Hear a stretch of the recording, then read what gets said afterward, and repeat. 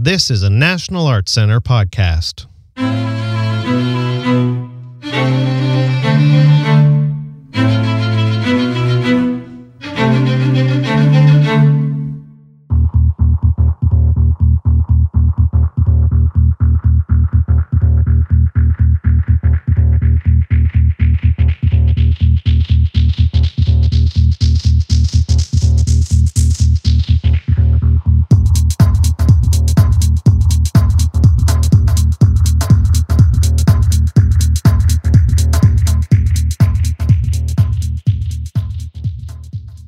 Welcome to NEC Dance with Kathy Levy. In this podcast, Kathy chats with Jean Grandmette, Artistic Director of Alberta Ballet and choreographer, about the ballet Joni Mitchell's The Fiddle and the Drum that closes the NEC 2018-2019 dance season. This signature work was co-created with the iconic singer-songwriter.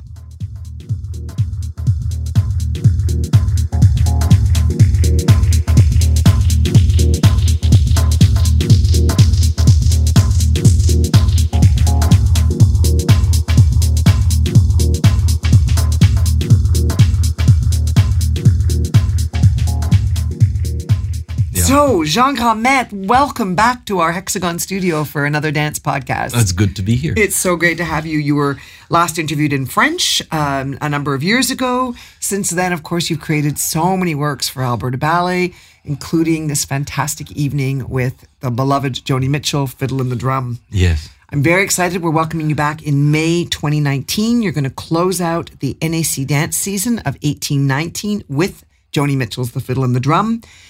This is, you talk about this as a contemporary ballet with an anti-war and environmental message that was created 10 years ago. You know, I read in the Joni Mitchell biography, Reckless Daughter, that this all started with you writing her a letter. What prompted you to do that? How did this all begin? Well, it was amazing because I was very skeptic that Joni would be interested in creating a ballet. And what we did was we sent a letter to her agent at the time, who was in Vancouver, Sam Feldman Agency. And we were trying to celebrate our 40th anniversary that year. We wanted to do something very special. And I first started thinking about Beethoven symphonies, something with the full orchestra and chorus. And then a friend had recommended Joni Mitchell. Well, that's completely opposite to Beethoven in some ways, isn't it? Couldn't it be more opposite? Really, the other end of the spectrum. And she was actually born in Alberta in Fort Macleod and grew up in Saskatoon. That's funny because we often think of her as a Saskatoonian, but You're right, she was an Albertan. I think at the age of 4. She moved to Saskatoon with her family. And so it was interesting, this idea that maybe Joni Mitchell would be interested in allowing us to create a ballet inspired by her music. Did you know her music very well even then? I knew all the hits, all the great Joni Mitchell hits, but I didn't really know her entire anthology. And this is something I've learned to do when I work on these portrait ballets, is study the singer-songwriters inside out. And so what happened was I sent a letter with a few photos of our company and a project proposal. And she received the letter, and apparently she says no to almost every project proposal that came her way. She had been in retirement for almost 12 years when I sent the letter. Yeah. Wow. And so I thought it was a long shot, but lo and behold, I get an email from her agent saying she'd like to meet me in Los Angeles. You wrote this beautiful letter. Please forgive my somewhat imperfect English, as I am a native of Quebec and I'm still brushing up on this new language. Yes. I mean, who wouldn't be completely intrigued by that? It's just beautiful. Yeah, and I wanted the letter to really come from me, not someone who would help me write it. And I think that actually was interesting because it touched her. And a few of the photos we sent with some ballerinas dancing in the Canadian prairies really touched her as well because she's a prairie girl. And so I went to meet her in Los Angeles. It was in Beverly Hills in a restaurant that she had selected because she could smoke on the terrace at that time.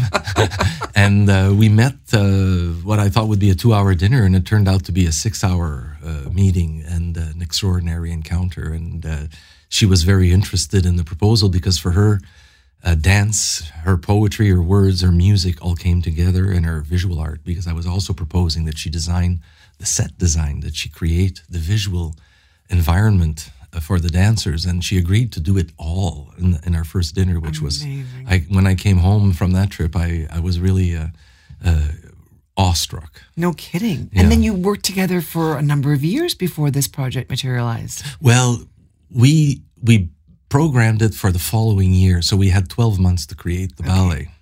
So it was a quick creation time for her.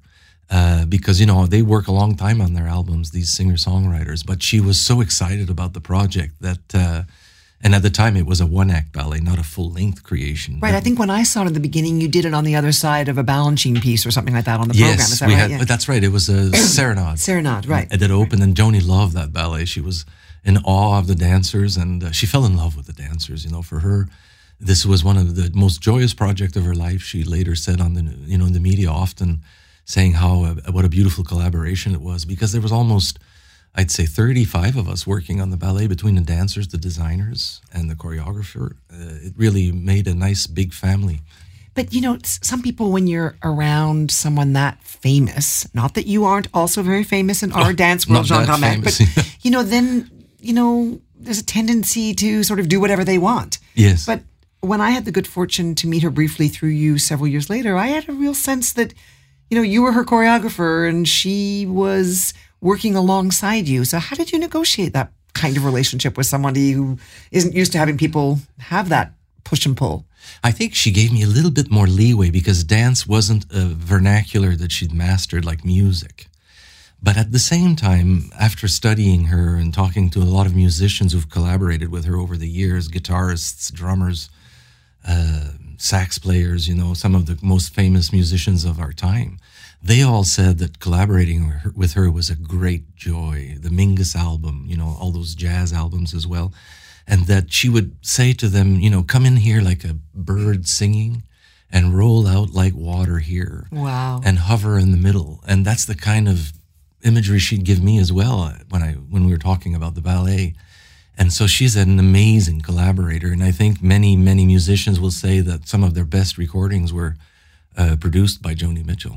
How did you come about choosing some of the themes and the songs? I mean, as you say, you studied her whole catalog, which, is enormous, of course, and so far-ranging. How did the two of you decide which songs to focus on and how to tie them together? Well, that was a huge question because it encompasses everything in the sense that now I've worked with 6 singer-songwriters. This was the first, right? Joni opened the doors. Ballet. And because she's so respected in the music industry, she helped open a lot of doors. Elton John wanted one.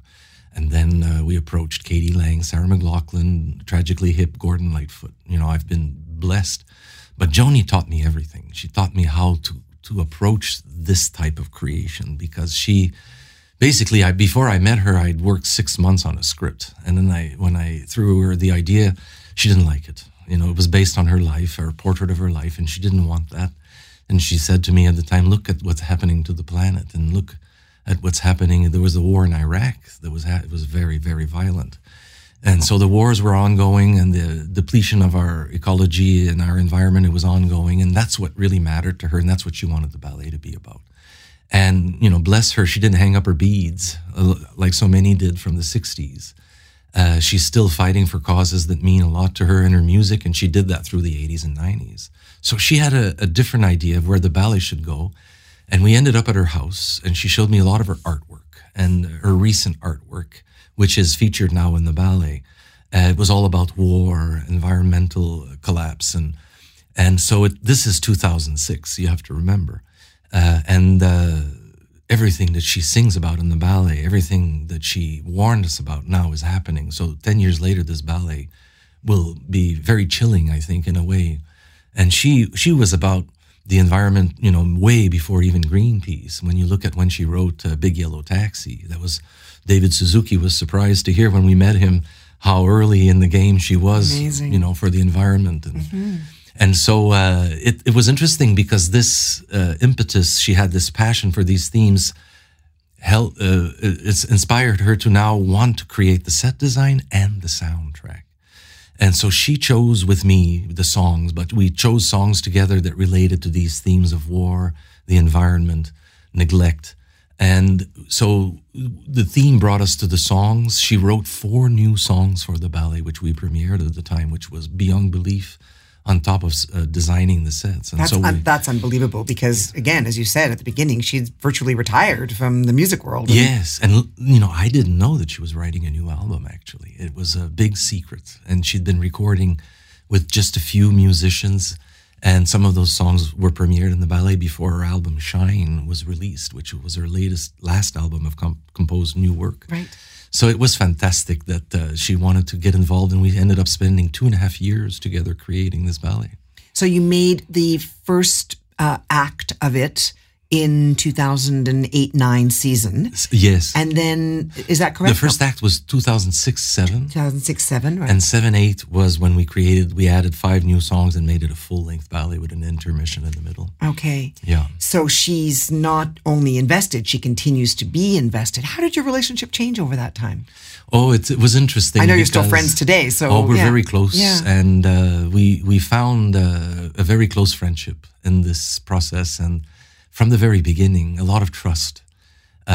She had a lot of ideas, all of them brilliant. She is a genius, and one of the rare geniuses I've met in my life. And as she grows older now, and she's celebrating her 75th birthday this year, there's a lot of galas happening and homages and tributes across North America and Europe.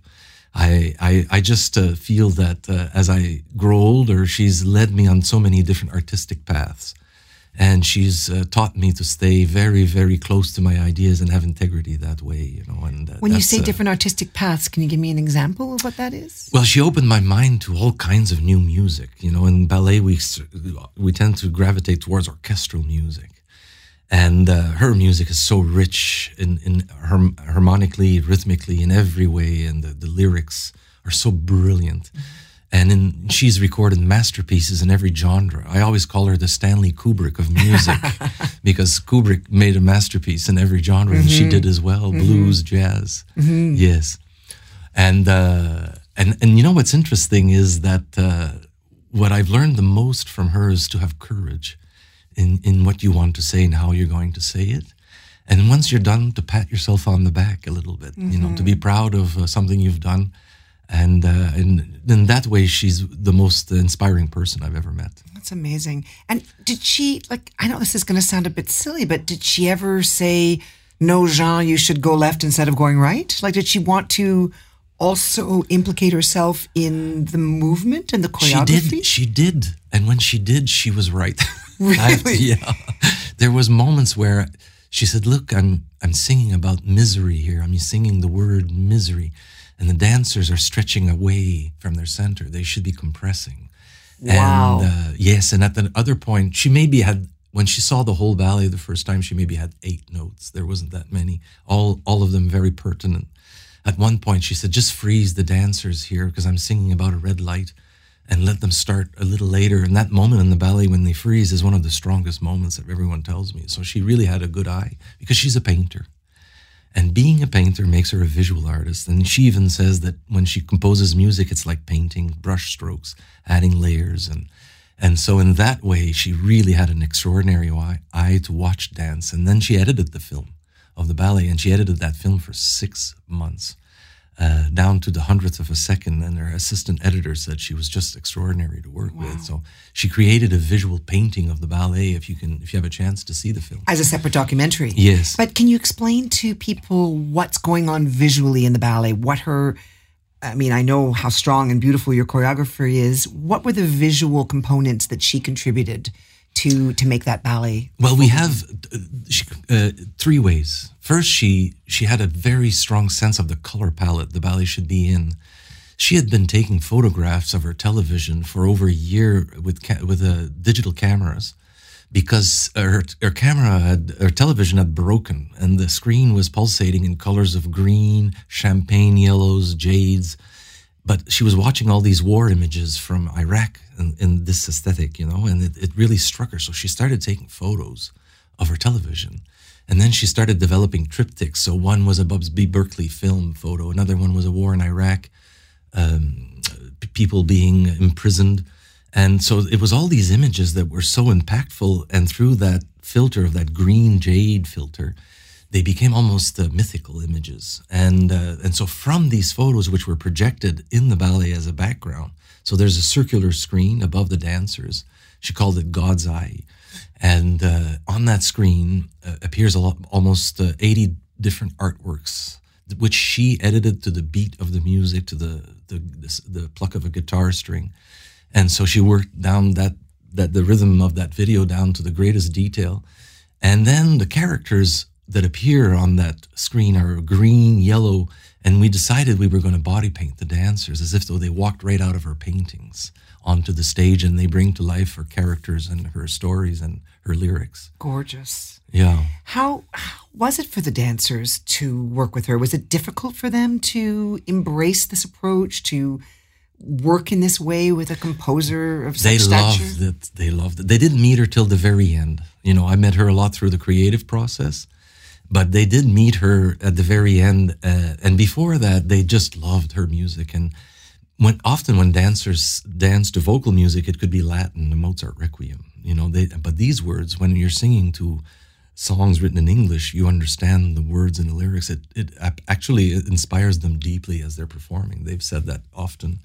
And then she came to the studios the week before we opened, watched rehearsals. That's when she gave me some of her notes and fell in love with the dancers. It was a real beautiful moment to see her joy. And it was, I think, one of the happiest moments for her in a long time. And also these songs were songs that meant a lot to her. Songs about the environment and war. And they were songs from the 80s and the 90s. Not the decades for which she's most famous for, but prolific period in her life. I looked again at all the lyrics for Fiddle and the Drum before I was going to be talking to you. And like the National Arts Centre, it's celebrating its 50th anniversary this year in 2019. So how are those lyrics still relevant today? Well, as I was saying earlier, they talk about abandoned love, which we see so much now in politics, the mood of fear and intolerance and lack of compassion. So they sing of love, they sing of decency, they sing of how to care for the world. And then they warn us of what will happen, the lakes that will dry up, climate change. And she has such a powerful way of singing because she's a great poet. So it hits you in the gut, these difficult words. And at the same time, the melodies are so sublime that I think it increases the power of the lyrics, because you can see what she wanted to do with this ballet was to be able to show what humanity can do at its most beautiful and at its worst. And that's the genius, I think, of Joni Mitchell's songs, is in many of her lyrics, you will have that contrast in the very same song. And as she said once, a song without that moment of clarity is just complaining. And so for her, the ballet also had moments of clarity and hope. So there's a lot of hope that if humanity can have compassion for the planet and for each other, we can find our way out of this mess.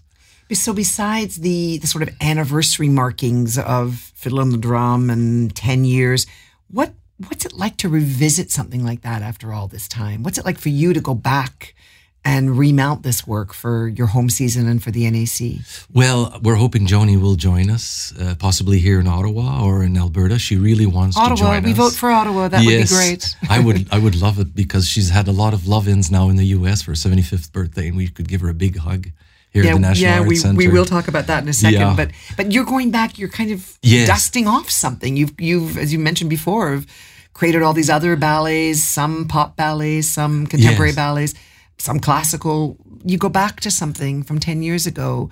So on the one hand, you're listening to those lyrics and recognizing, as you said, the resonance of those truths in the world today, and in some cases even more so, perhaps, given what we're facing in the world today. But the actual steps and the dancers and we were going to start in January, remounting the ballet, and I can't wait to be back in the room with that music. And there's only 2 dancers from the original cast that are left. So for all the dancers, it's a new ballet. And there's 2 ways I'm looking at it. I can't wait to get back in the studio with her voice and her music and those beautiful dancers and bring it back to life for her, knowing that she wants to come and see it. I can't wait also to revisit all the beautiful lighting and how this wonderful creation was made. It's going to have so many memories for us. And then I'm thinking about the content of the ballet and the dire warnings and the plea for love and compassion that she does probably better than most singer-songwriters on the planet. And how it's actually, when I looked at the ballet just recently to get ready to restage it, it gave me a bit of a chill, I have to say, because at the time, I even thought, what she was saying would happen 100 years from now. But it's happening now. The fires in California. She was actually evacuated from her own house during one of those fires. It filled up with smoke in less than a half hour, and they got her out just in time. And then the house didn't burn down. But miraculously. Miraculously. And they brought her back a week later, and she'd been singing, writing about this, 30 years ago. Nobody really listened. And we thought it would happen 2 generations from now, and it isn't. So I think the ballet is probably one of the most relevant ballets I've ever created that way because of Joni Mitchell. It's amazing. It's, and you mentioned, of course, we're still celebrating her, and thankfully she's still with us. And, we do hope that she is part of this whole celebration with the company and with these performances. But let's just talk a little bit about what that led you to, because I think the next project that you did was with Elton John, yes. Right? Who, is also an iconic songwriter and music maker, but a very different process for you. Yes. We've had the opportunity of showing that piece, and many other of your portrait ballets haven't gotten here yet. Yes. Still to come. But, what is it about these? You've become known now for doing these incredibly interesting signature ballets with these iconic pop composers. Well, it was interesting because it wasn't supposed to happen. As I was saying earlier, Joni was for our 40th anniversary. We wanted something special. And the BBC came. The CBC did a whole documentary about it. We were on the front page of the New York Times Arts and Leisure section. It was unbelievable what Alberta Ballet received as media attention. There was paparazzi at the door. I'd never seen that for a ballet. And then artistically, it was such a rich, profound adventure that we had together that we knew that developing more ideas brings in a new audience as well, which is the biggest challenge we all have now, is how do you find portals? And this became a portal we knew immediately, not just for younger, but all demographics. Joni Mitchell fans reach all demographics.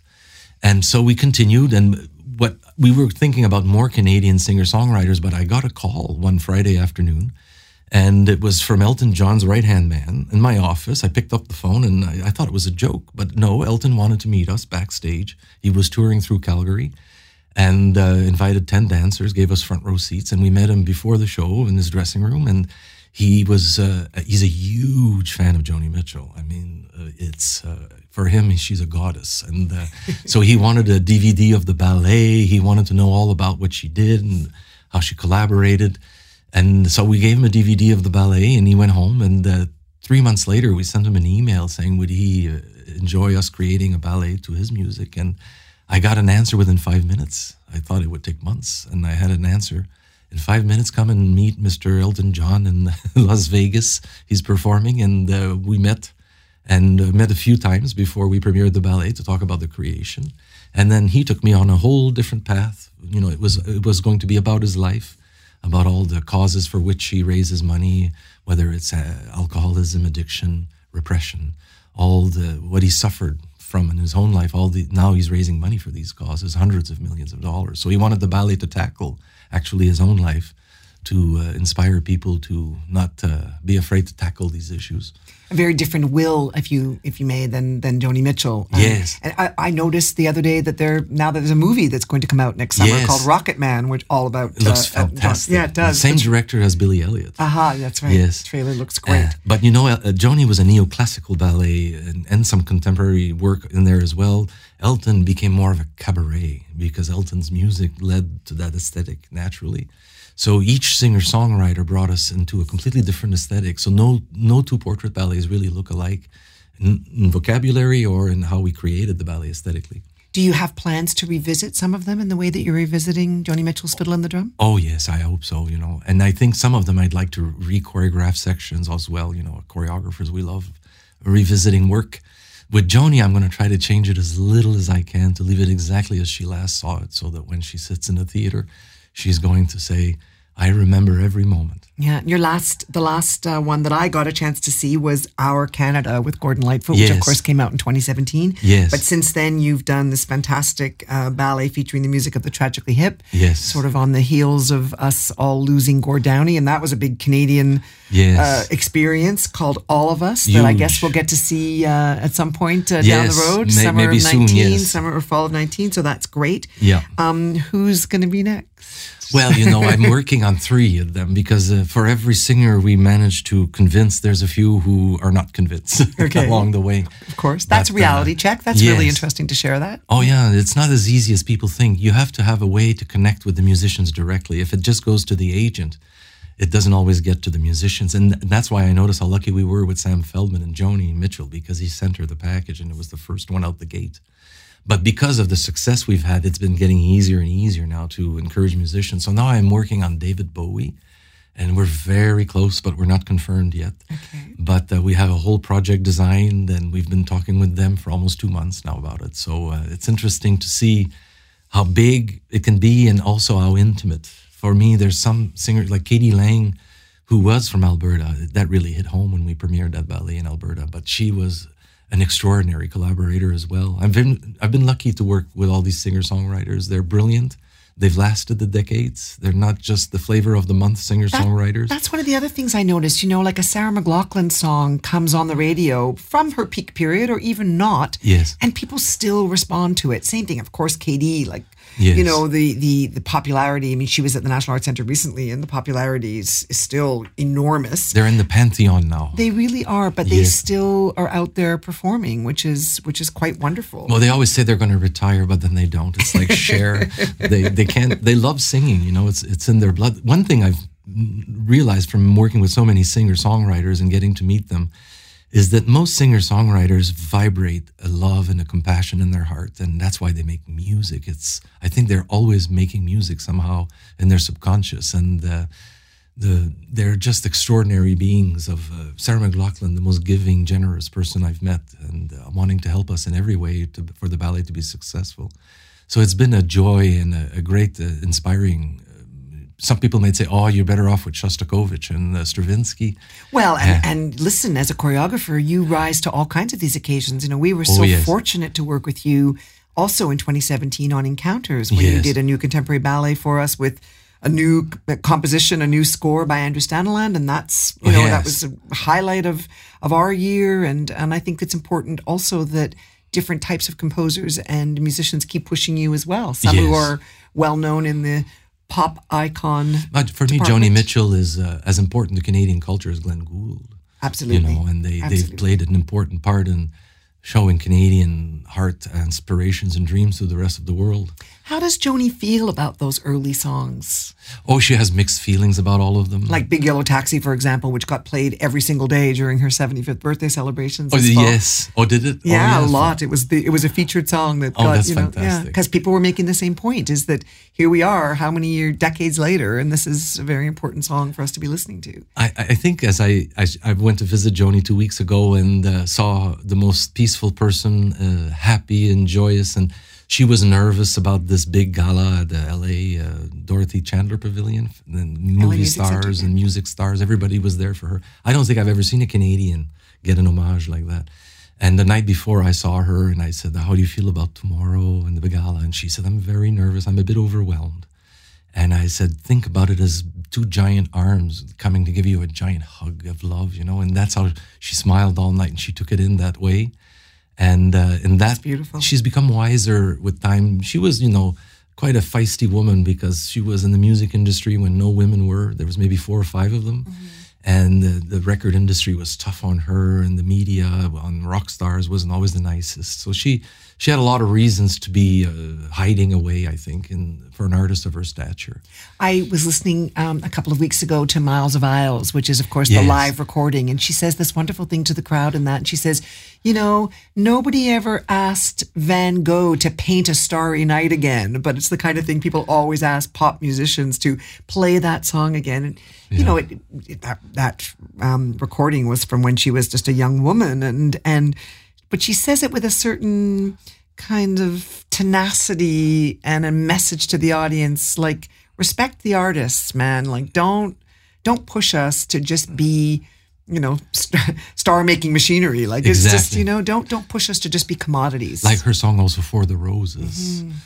I heard the applause. It was like the wind in the arbutus tree. Yes. And there's something about her words that capture the ephemeralness and the superficiality of stardom. The music industry for her was like the rat on the spinning wheel, and she didn't want to be part of that business. She wanted a true musical adventure. Every album she experimented, and masterpieces in the blues, jazz, rock, folk, of course. Okay, but not to put too much on the stardom. Tell us how that night was. How was the gala party? I was starstruck. I'm sure you were. We saw all kinds of great pictures. It was beautiful to see that, people from greatest actors and actresses to singer-songwriters came to honor her. She looked like Georgia O'Keeffe out there in the theater. She was the queen of them all. And she just was very humbled about it as well, very touched by all the singers who had to perform her songs. Poor singers, they're so hard, her songs, and they did a great job, but you realize just how brilliant she was when other singers interpret her songs. And so in that way, it was such a fabulous night, and to see that a Canadian artist is so beloved across all other art forms, not just in the music industry. And they gave her a beautiful Indigenous homage, where they gave her the name of, I think it's Sparkling White Bear Woman. And that's the second highest honor you can receive from the Indigenous communities of Canada. So there was a very Canadian touch to the whole evening and the gala and the dinner afterwards.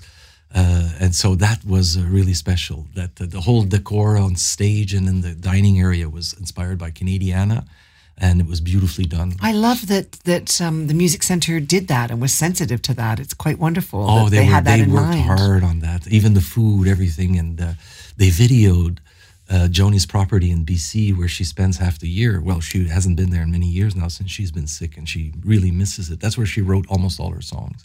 And so she has this view off the Sunshine Coast in BC, and they went and filmed it. And then they projected it during the entire dinner. So she had a live video feed of her property in BC. She could see the birds and the water moving. Oh, that's beautiful. Yes, she was so touched. It's really, really spectacular. They did a very nice job. Well, we're thrilled that you're bringing this ballet to us in May. Now, you mentioned, before I let you go, you mentioned that she made a film, that there was a film of Joni Mitchell's The Fiddle and the Drum. Is that a film that people can see and download? You can order it online for sure. Okay. It's online, and it's also now on DVD, on Blu-ray. I think it actually was, because it's gone cult. Everything she does goes cult. Yes. And I get emails from friends in Argentina and England. They saw it. And so there's... maybe you'll have to bring a bunch of copies along with the soundtrack, which I understand is also published as a separate soundtrack, is it not? Yes, it's also published. And she wanted the soundtrack to be... how do you say? Released, yes. Yeah. No, altogether, what a legacy for Alberta Ballet. It's probably our most famous creation ever, and it's opened doors across Europe and North American markets for us. And so what do you want to say to the people of Ottawa, close to where you were born? Your parents are just up the road in Wakefield. What do you want to say to the people of Ottawa about Joni Mitchell's Fiddle and the Drum? Well, if you love her music and her songs, you will be pleased. If you want to sit in the theater with the lights out and feel like you're close to Joni again and what she sings about and what her world is all about, then this is a show to see for sure. Thank you so much for your time, Jean Grommet. I'm so excited to welcome you back here in May, and I'm so excited to have Joni Mitchell's Fiddle and the Drum on our season this year. We're thrilled to perform it in this prestigious theater. Thank you. Thank you.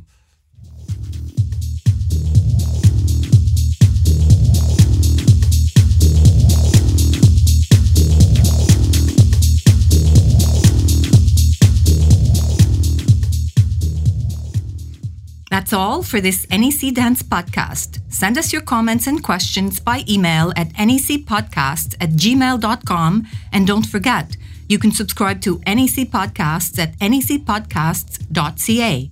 You can also find us as a free subscription in the podcast section of the iTunes Music Store. Until next time, goodbye from Canada's National Arts Centre.